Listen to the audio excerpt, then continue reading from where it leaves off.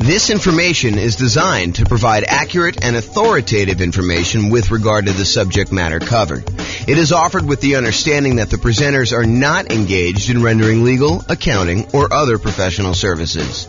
If legal advice or other expert advice is required, the services of a competent professional should be sought. Welcome to the Philadelphia Real Estate Investing and Real Estate Financial Planning Podcast.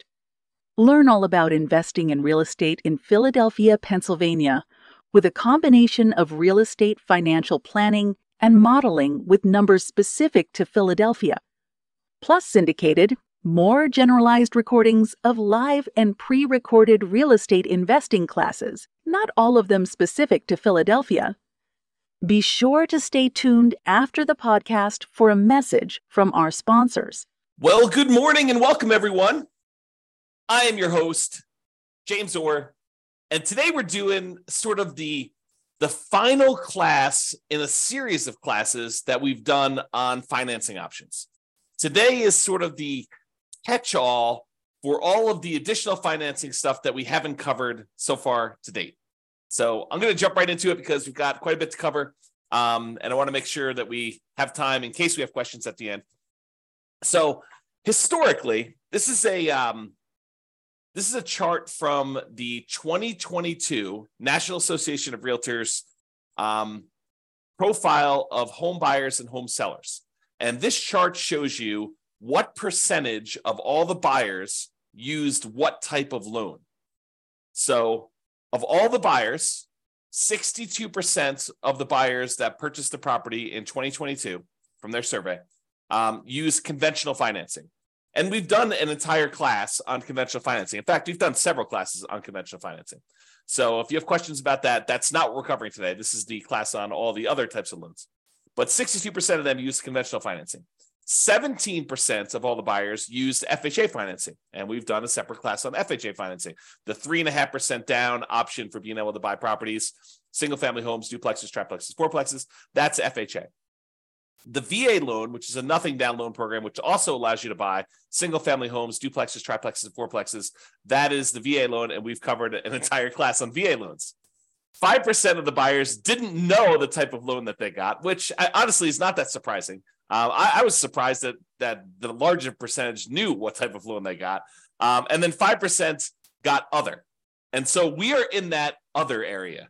The other area is all the other financing types that have not been covered, and we've covered some of those already. So here are the primary financing options, ones that we've covered before. The conventional financing, which there's the non-owner-occupant versions, putting 15%, getting PMI, or putting 20% or 25% down and buying a property that you do not need to move into. But then there's a whole set of conventional financing for house hackers and nomads that are buying properties as investors, really, but they're moving into the property as an owner-occupant, living there for a period of time, and then they're either renting out part of it, like to roommates, or they're buying a duplex, triplex, or fourplex, and they're renting out, a property that they're living in one of the units and renting out the other ones, like multifamily property, or I think I lost my train of thought there, or they're doing the low down strategies for the conventional financing, 3% down or 5% down. Okay, so that's conventional.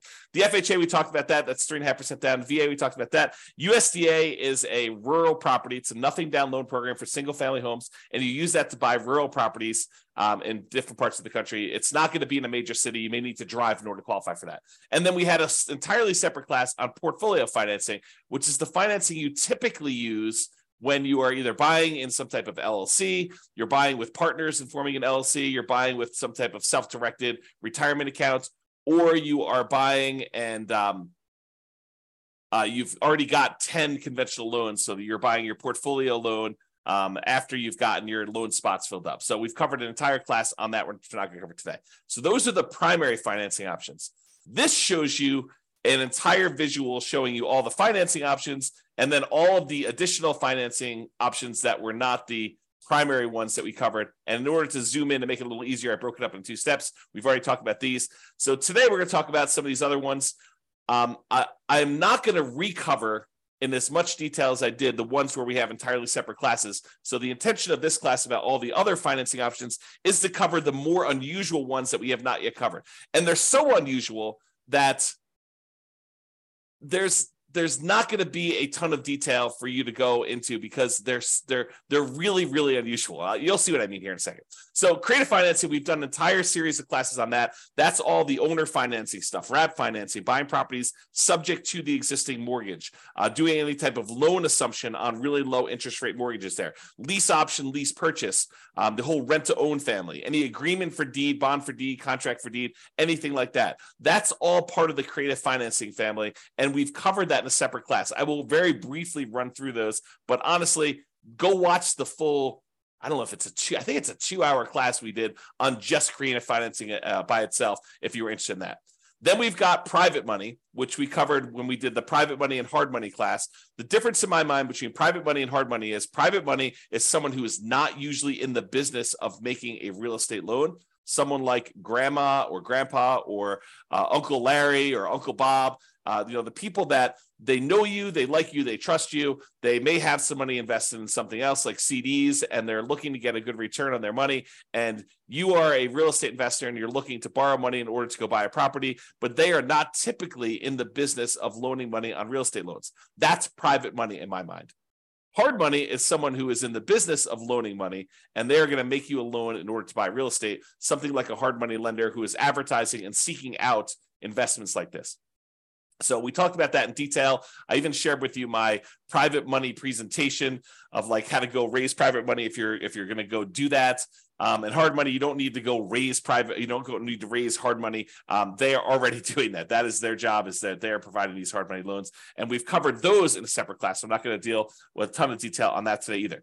One thing that we haven't covered super recently, but I have an entire class on as well, is the home equity lines of credit. So using your HELOC, home equity line of credit, in order to borrow money in order to acquire additional properties or buy them outright. So for example, you own your own home, your primary residence free and clear, and you want to go buy a rental property. One could, if they were so inclined, actually do a HELOC on their primary residence, use all the money from that in order to buy the investment property free and clear. So basically, they're transferring a loan, they're putting a HELOC on their primary, and they're using that to buy the property outright. Or they could use that as a down payment in order to buy another property as well. So you don't need the whole amount of money, but you could use it and still be leveraged on the invested property. So we'll talk about HELOCs a little bit, although I do have a separate class on that as well. I do not have a separate class on life insurance, so we'll talk about that today. I do not have a separate class on buying properties cash, although I take that back, because yesterday I did a class on how much faster it was, in some cases, for you to actually pay cash for property. And I know that blows people's minds because it blew my mind yesterday when we went over the class. But basically, we showed that in some markets, it actually is faster for you to take all the extra time, that significant amount of extra time in order to buy a property, all cash, instead of buying properties with 5% down as a nomad and doing that strategy. So that was super interesting, I think, to see how significant that was in certain markets. So I do have a separate class on self-directed retirement accounts, but we'll cover that briefly today. And then I've like other classes we've done in the past on partnerships and how to structure them and all that stuff, not specifically on the financing part, although I probably will do a standalone one on that in the future too. But that is what we're planning on covering. So let's jump into some of the stuff, but realize that there is a lot of this that you already have in the terms of a full separate class on these. Okay. All right, so creative financing. Entire separate class on this, but here's the quick overview. Owner financing, it's when a seller owns a property free and clear, they do not have a mortgage on the property, and they act like the bank. You say to them, hey, I'd like to buy your property. They say, great, I'd like to sell you the property.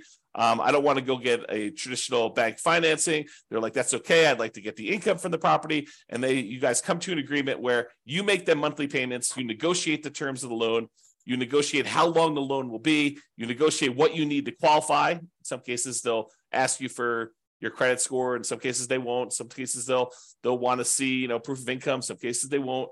So it's all negotiated there. The interest rate you negotiate with the seller is all negotiated. There's no set ones for that. It's not determined by a bank or anything like that. You get to negotiate it all. And so the seller will act like the bank, and they will accept monthly payments or yearly payments if you negotiate it that way, or quarterly payments, whatever you want to negotiate. And the seller will act like the bank to finance that property for you. That's owner financing. What if the seller has a loan on the property still? Well, you might be able to structure it as wrap financing then, where the seller is going to accept the payment for you, but they are going to pay part of the payment you give them on their underlying loan. They're going to wrap the financing that they have currently on the property, and they're going to give you a new loan around that. So let's say you're buying a $400,000 property, but they owe $200,000 on it with a loan that they already own. So you're going to take that $200,000 loan, you're going to leave it in place. The seller is going to collect payments on you making a payment for the full $400,000 purchase price minus whatever you decide to put up for down payment, whatever you negotiate. And then they are going to take part of the payment that you give to them, and they're going to pay that underlying $200,000 loan. That's wrap financing. Loan assumption is when you're going to formally go to the bank and you are going to formally assume, you're going to apply and take over full responsibility for a loan that the seller already has. So, for example, the seller, a couple of years ago got a really, really good FHA loan, and you come in and you want to buy that property from them. You can formally go to the lender that has that loan and tell them you would like to formally assume the FHA loan. And they will have you fill out some paperwork. They may have you pay a fee, and then you take over their FHA loan with their old interest rate, which is probably attractive compared to what you can get today. The tricky part about doing loan assumptions in today's market is, in a lot of cases, not every single case, but in a lot of cases, the seller has acquired a property where they got their loan a few years ago, and the property values have gone up very rapidly since then. So they may have some equity that you may need to negotiate in some form or pay them in order to be able to formally assume their loan. Okay, so that's the loan assumption. That's part of the creative financing. Then there's the whole rent to own, lease option, lease purchase family, which is you agree, you go to a seller. You go to usually to a landlord who's renting the property, although it can be to a seller, and you go to them and you say, look, I realize you're renting this property. I would like to rent it from you, but I would also like to be able to buy it from you. They're like, that sounds good. Why don't we go ahead and do this? We will structure a lease agreement, and I'll give you an option agreement to be able to buy the property. And so now you have a lease agreement in place with also, in addition, an option agreement in order to be able to buy the property for a certain price at a certain date in the future with certain terms. And so basically you structure this. That's a lease with an option. Or you guys can come to an agreement and have the attorney say to you, hey, look, why don't we do this as a lease purchase? We'll have a lease agreement in place, and we'll have a purchase contract that's good for a year or 2 years or whatever it is. And so now you have a lease with a purchase contract, which is a lease purchase. So that's the whole rent to own, lease option, lease purchase family, if you want to structure it that way. Then there's the whole agreement for deed, bond for deed, contract for deed, installment land contract. You could think of this almost like your car financing, where you don't technically own your car until you've made all the payments as agreed. That's this version for house. You have an agreement with the seller that says if you make payments over a certain agreed upon period of time and you pay off the full amount of the property, at the end of it, they will then give you a deed for the property. It's different from owner financing. That owner financing, you have a deed that you get immediately, but then there's usually either a mortgage or deed of trust that says if you don't pay, then the deed can be pulled back. You can have a foreclosure and the deed can be pulled back to the seller. So with an agreement for deed, the seller holds the deed until the very end. So some type of either installment land contract, agreement for deed, bond for deed, contract for deed. And then the last one is subject to. So the seller has a loan on the property and they agree to deed you ownership of the property, and you agree to start making payments on their underlying loan. That's subject to. Okay, so that's the whole creative financing family. Go watch the 2-hour version of that class for a lot more detail on that. But that is one of the other financing options that we have not talked about. Well, I guess we've talked about it in a separate class. All right, let's now talk about some private financing. And again, we have an entirely separate class on private financing and owner financing where I give you some of my private financing. I think I give you my private financing report that I would use when I'm sitting down talking to somebody who is maybe interested in loaning money. You can look through that. Do not copy mine, please. Go ahead and use it to get some ideas and then make your own. All right, so private financing. We don't usually use private financing for nomads or house hackers. This is usually, like investment properties that you're not moving into, although you could, I guess, in some really rare cases, get grandma to loan you money in order to do a nomad property, but it's highly unusual. Most cases, we're actually using some type of conventional long-term financing on those. So private financing, as I mentioned before, this is friends and family.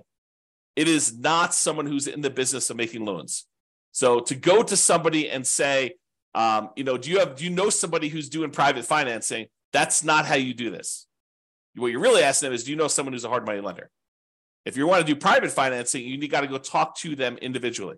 at Thanksgiving dinner, you tell grandma what you're doing. She's like, I got this money sitting in the CD. Why don't we do something together? You can say, that sounds like a great idea, grandma. Let's work together. And you can loan me the money. That's private financing. Or you're at work and you're telling your buddy at work, hey, I'm doing these fix and flips and, I'm borrowing money from this guy and he's charging me 15%. And the guy's like, hey, 15%, that sounds really good. I said, yeah. He's like, hey, I'd be willing to do it for 12% or 10% or 8% or 7%. And so you end up talking to your buddy at work and your buddy at work's got some money that they want to get a return on. And you guys work together to structure that, usually with the help of an attorney structuring the paperwork for the first time or two. Okay. So private financing, more flexible than banks and can be much faster to close. The relationship is really important. It's actually critical in this case.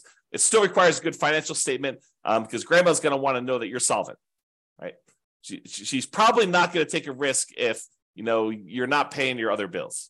She may, but probably not. And then it's typically, the range that you're able to negotiate is completely up to you and what you and grandma or someone else decide. But I would say it's typically in the 4 to 8% range right now. Can be a little bit higher, can be a little bit lower, depending on your relationship with the person and what they want and need. Okay, so that's private financing. Hard money, entirely separate class on this. Don't usually use this for nomads or house hackers because the hard money lenders are not usually willing to make consumer loans where you are moving into the property. They usually only want to make commercial loans where you are not moving into the property. So they'll do loans like stuff on fix and flips, or if you're doing some type of like BRRRR strategy where you're buying a property, you're rehabbing it, you're getting it rented out, and then you're refinancing it at this point, probably a year later. That's the new rule for doing BRRRR. So you're probably doing that and you're using a hard money lender for that kind of 12-month period in order to do it. So typically for a fix and flip or fix up refi strategy, the BRRRR strategy, it's often shorter term loans. If you're doing a quick fix and flip, sometimes it's as short as 3 months. Most of the time, it's going to be a little longer than that because it'll take you some time to do the fix and flip and then also to market the property and get it closed. So oftentimes it's probably more in the 6 to 9. And then if you're doing the BRRRR strategy, it's going to probably need to be 12 months at this point in order to get you your kind of like money out financing thing where you actually get and replace the hard money loan. The property is going to be really important to the lender. Does it support the loan? Are you able to buy it at a big enough discount where it supports this type of loan? Most of the time, a lot of these lenders are going to go to like 70% loan to value, loan to after repaired value. And so you're able to buy a property at a big enough discount.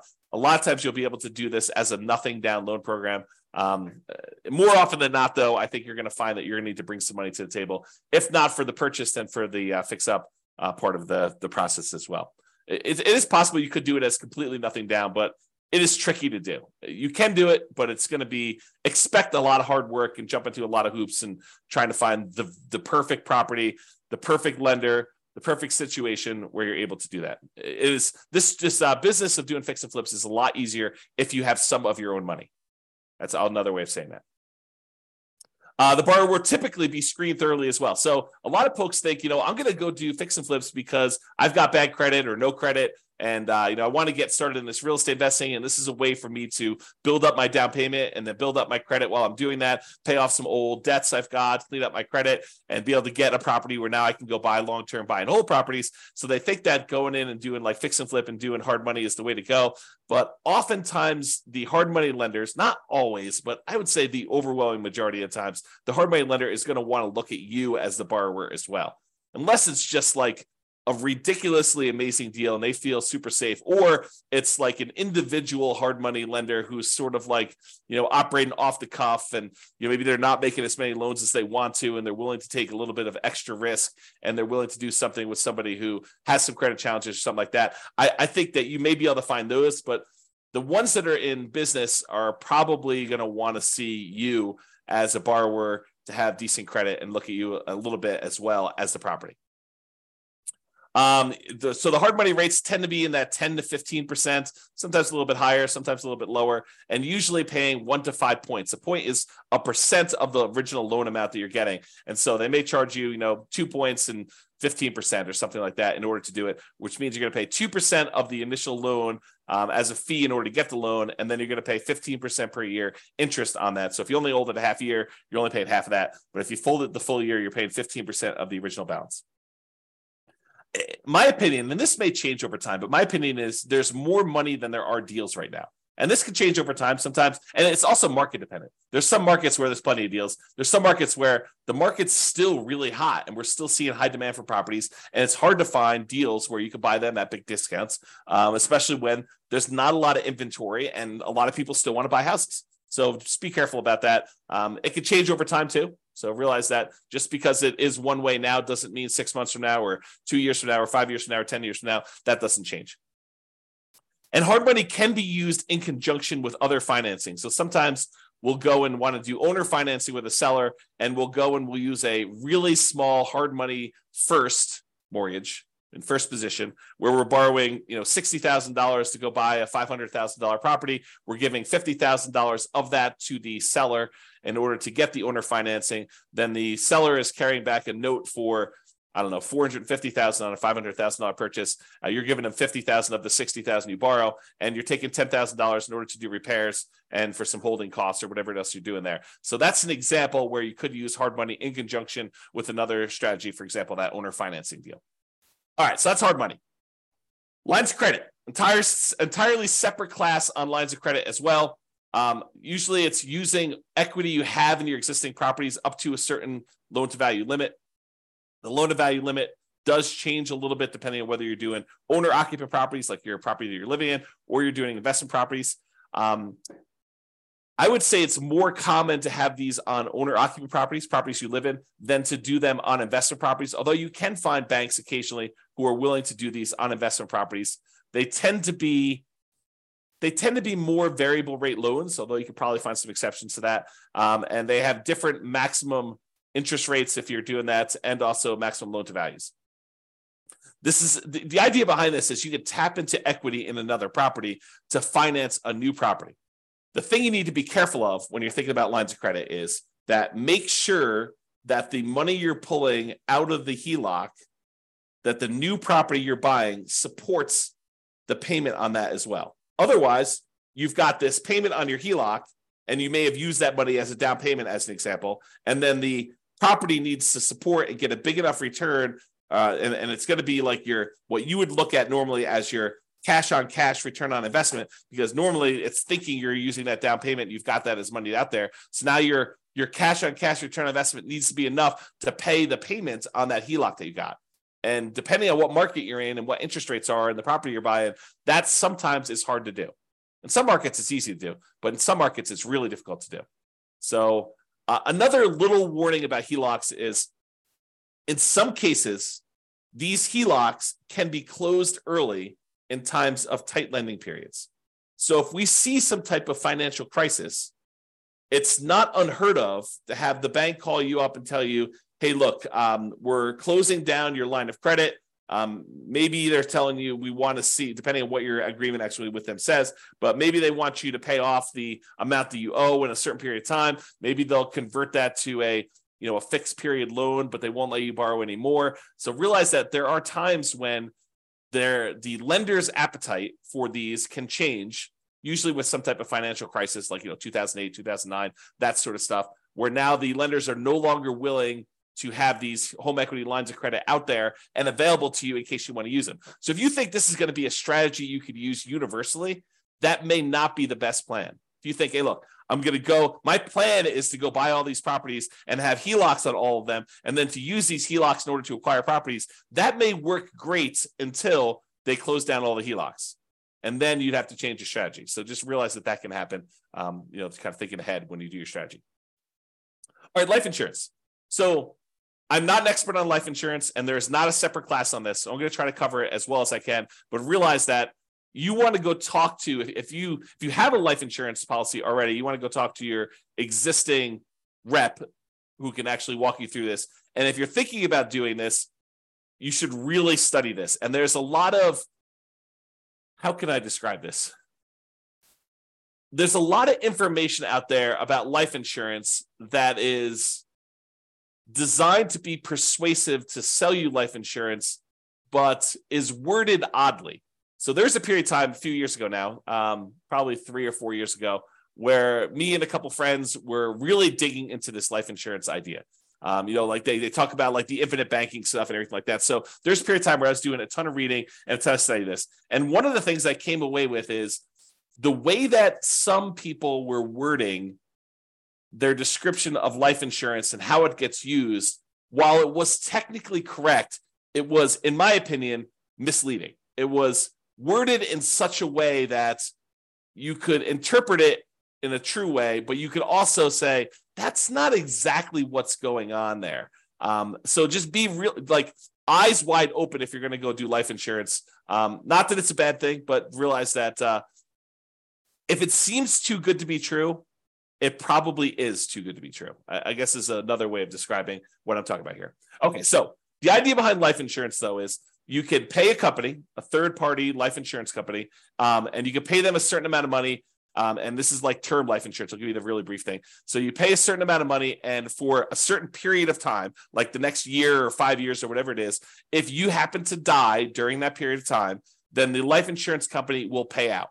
So, for example, maybe you pay in, I don't know what the numbers are, but let's say you pay in $1,000 a year for the next 5 years. And if you die at any point during the next 5 years, they will pay out, $1 million. I don't know if those are the exact numbers, but the idea is you pay in a certain amount of money and they pay you out a certain amount of money if you happen to die during that period. And there are usually some exceptions, like, if you die in within the first 3 months of the policy and it was, by your own doing or something like that, then they may not pay out. So there's usually some type of carve out for this type of stuff. So for life insurance. So that's sort of term insurance, and you don't have any residual balance. It's not like you pay the $1,000 in, and you've got an account with them that's accumulating or accruing or whatever it is like there. You pay them a certain amount of money, and you get the life insurance benefit from that. But there are all sorts of variations, and they go by a whole bunch of different names. There's a wide range of all this stuff. But basically, you can choose to pay in a larger amount to the life insurance company, and they will then invest that money and they will earn a return, and then they will have your balance with them actually grow. And so part of the money is going to pay a life insurance premium so that if you do die, there is a big payout. But in addition to that, you're paying more than the amount that you would need to have paid just to have gotten that life insurance benefit. And then they're taking part of that extra money and they are investing it on your behalf. And so what are they investing in? I don't know. You can go look up their kind of guidelines exactly, but a lot of times they're investing in stuff like stocks or bonds or other investments that they might have. And in some cases, what they're doing is they're taking the money that they have and they are loaning it out to the actual holders of the policy. So for the example, so over the last 10 years, let's say you've been putting money in this life insurance kind of policy that you've got there. And over that time period, you've grown a balance with them where you have $100,000 sort of like accrued with them internally in your account. And they want to go and they say, look, you've got this $100,000 invested with us. What do you want to do? And you could go to them and say, I would like to borrow against my $100,000 that I have with you. And then they will loan that to you and they will charge interest to that.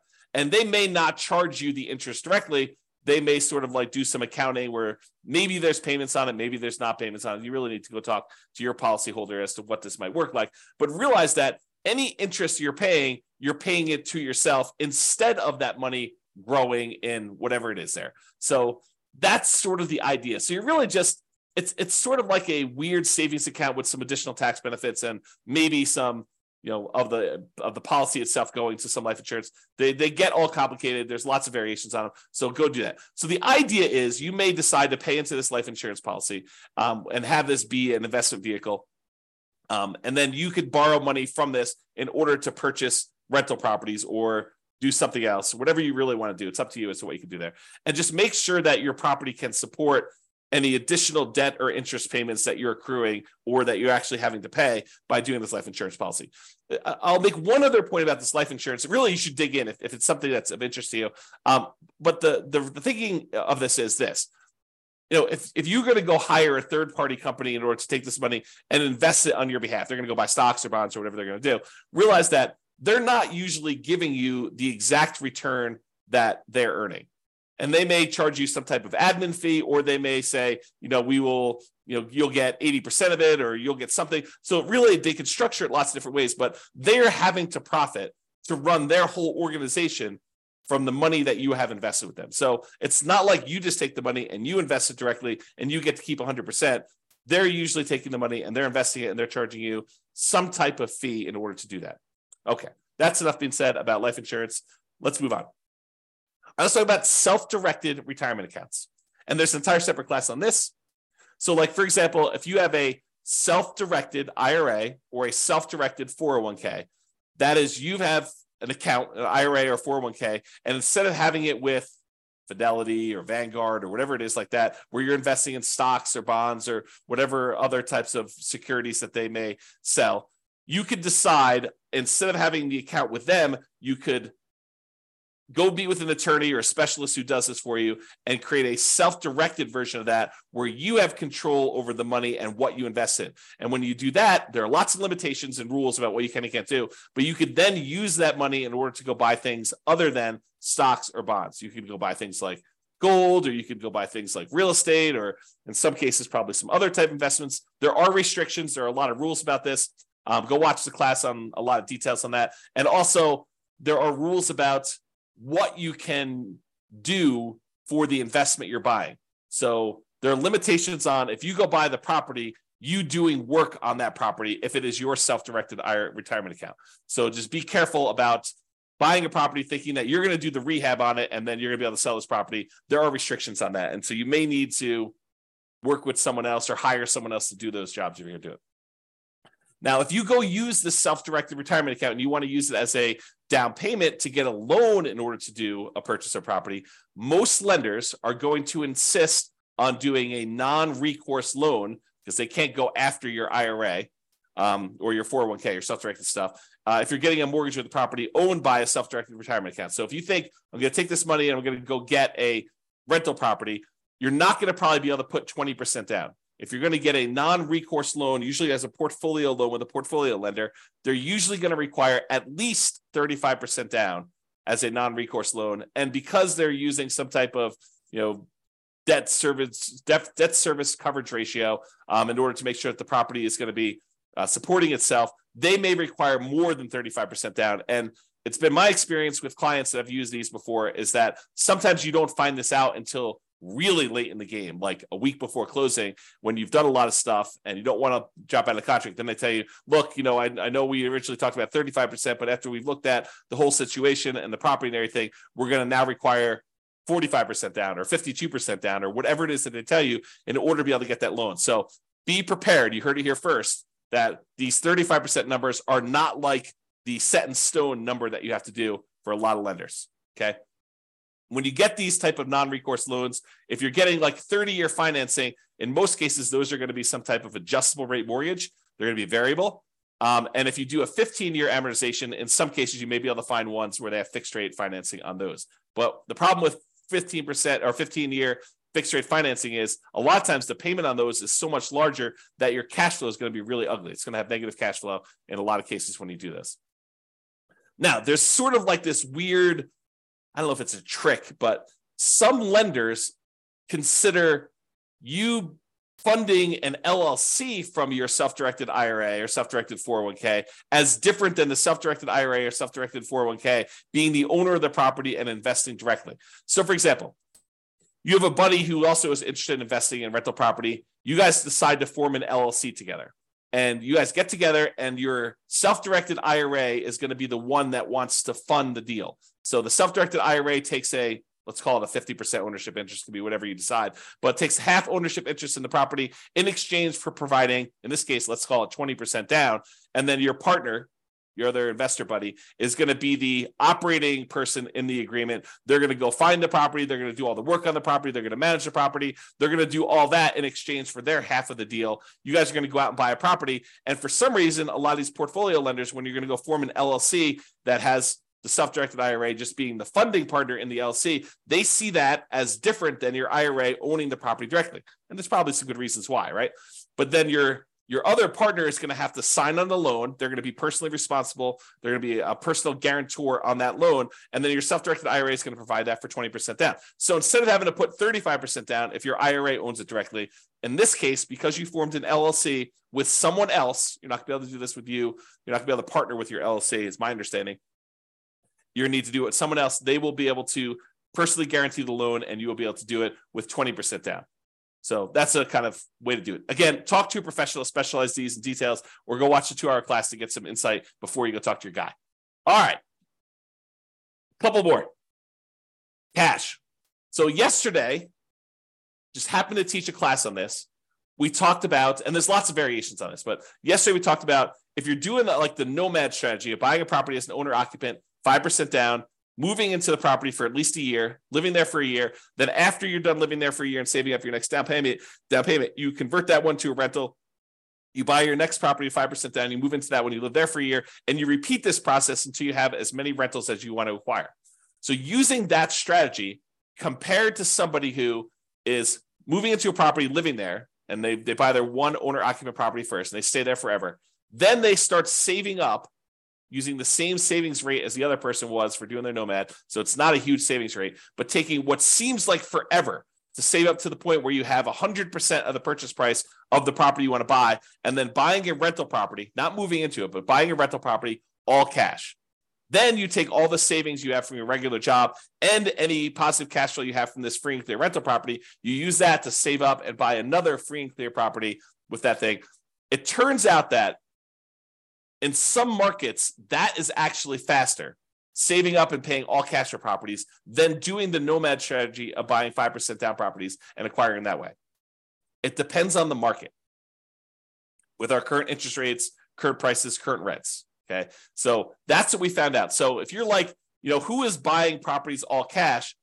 In some cases, it's actually faster for you to be financially independent, for you to do the cash strategy versus doing financing. And I'm sure in the future, I will also do comparisons doing, 20% down versus paying all cash, and 25% down versus paying all cash, and maybe even 50% down, like 5-0 instead of doing all cash. I'll go do all those strategies, and I will show you how. And sometimes it's more effective, faster to do it other ways. And then I also yesterday looked at risk, which one is more risky. Turns out when you do financing, it is riskier. And then also how that impacts your net worth. And in a lot of cases, doing the ones where you finance properties gives you a higher net worth, although a lot of times you become financially independent where the income from your properties and your other investments actually exceeds your personal expenses faster by doing the all cash strategy. So you have conflicting goals. If you really want highest net worth, maybe you still do financing. If you want to be financially independent fastest, maybe you do the cash strategy. So it's really interesting how that varies depending on market to market.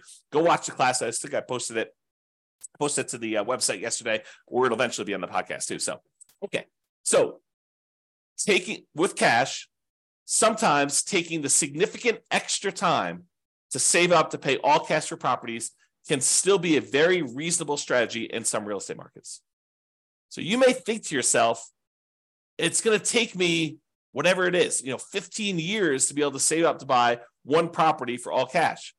But once you get there, maybe that is a third of the amount you need in order to be financially independent. And then you could buy your next property a lot faster because the savings you have from your job and all the cash flow you've got from that free and clear property mean that you could buy your next property in a third of the time or half of the time or whatever it is. And then when you've got two free and clear properties, the amount of time it takes to buy your third property is like almost zero, right? Because you've got all this money, not zero, but it gets really, really fast as you get more and more of these versus buying a property where you have very little cash flow. And then you buy another property that has very little cash flow. You still have very little cash flow, even though you have two properties. Okay. And as an aside, there are versions of this strategy where you buy a whole bunch of these relatively small cash flowing properties, more than you need. Like let's say you buy 10 and then you let the equity in the properties grow up so that you can then sell off half of them or a third of them and pay off the remaining ones to get to the point where it's free and clear. And that may be the fastest strategy of all. We have to go look at that and model that and see. And I've done some modeling on it and you can go look on the website to see it. So if you want to see some of these variations, how they compare, you can go to the realestateFinancialPlanner.com/model and look up a lot of these modelings for like 305 US cities. Okay. So that's cash. Partners. Now that we've covered like all the conventional primary strategies, conventional FHA, VA, USDA, portfolio loans. We've covered all the creative stuff, covered the private money, hard money, portfolio loans, HELOCs. Like we covered all these different things. Now it's time to talk about partners because partners is really you relying on someone else to use one of these other strategies, right? I mean, they're going to get the money from somewhere. Either they've got cash or they're going to go get a private money loan, or they're going to go get a hard money loan, or they're going to get a portfolio loan, or they're going to use a HELOC on their own property, or they're going to use their life insurance or their self-directed retirement account or whatever. And so the idea is that partners is really just meaning you're not the one getting the loan. You may go find the deal. You may decide you're going to be the one managing the deal. You're going to go do all the work and the heavy lifting, and your partner's going to come in and they're going to use their HELOC or their life insurance, or they've got a private money grandma who's going to loan them the money, or they're going to go qualify for the hard money loan, or they're going to, or maybe you're the one that's coming in as a partner and you're doing creative financing deals and you need someone to come in with some cash. Like there's all sorts of variations on this, but realize that it's really all the stuff we've already covered. It's not something new. Okay. And just be careful if you do partners. If you sign on the loan with your partner, this typically does count as a loan spot for everyone that signs. So if you go decide, hey, look, we're going to do this partnership and the partner's the one primarily qualifying, and the lender, for whatever reason, says, hey, why don't you go sign on the loan as well? That does count as a loan spot for you. So if you're concerned about hitting your 10 loan spots before you have to go to portfolio financing, you want to be sure that you're not going to be one of the ones signing for that loan. And it may mean that you need to structure it slightly differently. So talk to your attorney and your lender to make sure that you got that structured right. Okay?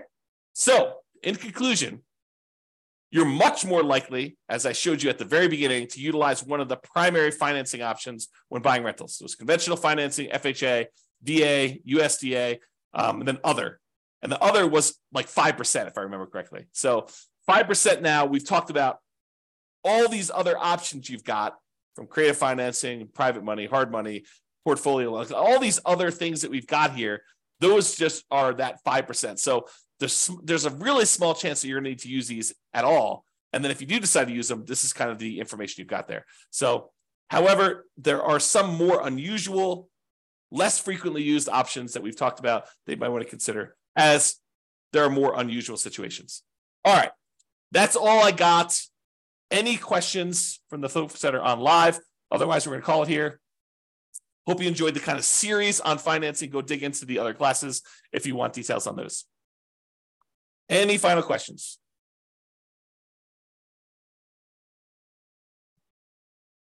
All right, that sounds great. I appreciate you guys. Thank you so much. I will talk to you all tomorrow for our next class. Bye-bye for now. With home prices up, mortgage interest rates up, and rents up, but not quite enough to counteract the higher prices and interest rates. Cash flow on rental properties in Philadelphia is harder than ever. Book a call with the Real Estate Financial Planner to apply our proprietary 88 strategies to improve cash flow on your rentals. See the show notes for a link to schedule your call and improve your cash flow today. If you're a real estate agent, lender, or professional in Philadelphia that wants to help our real estate investor listeners, consider reaching out to learn about collaboration opportunities with this podcast. We'd love to add more value to our listeners by having you assist our investors buy, sell, and finance their real estate investments. See the show notes to schedule a call to discuss collaboration opportunities.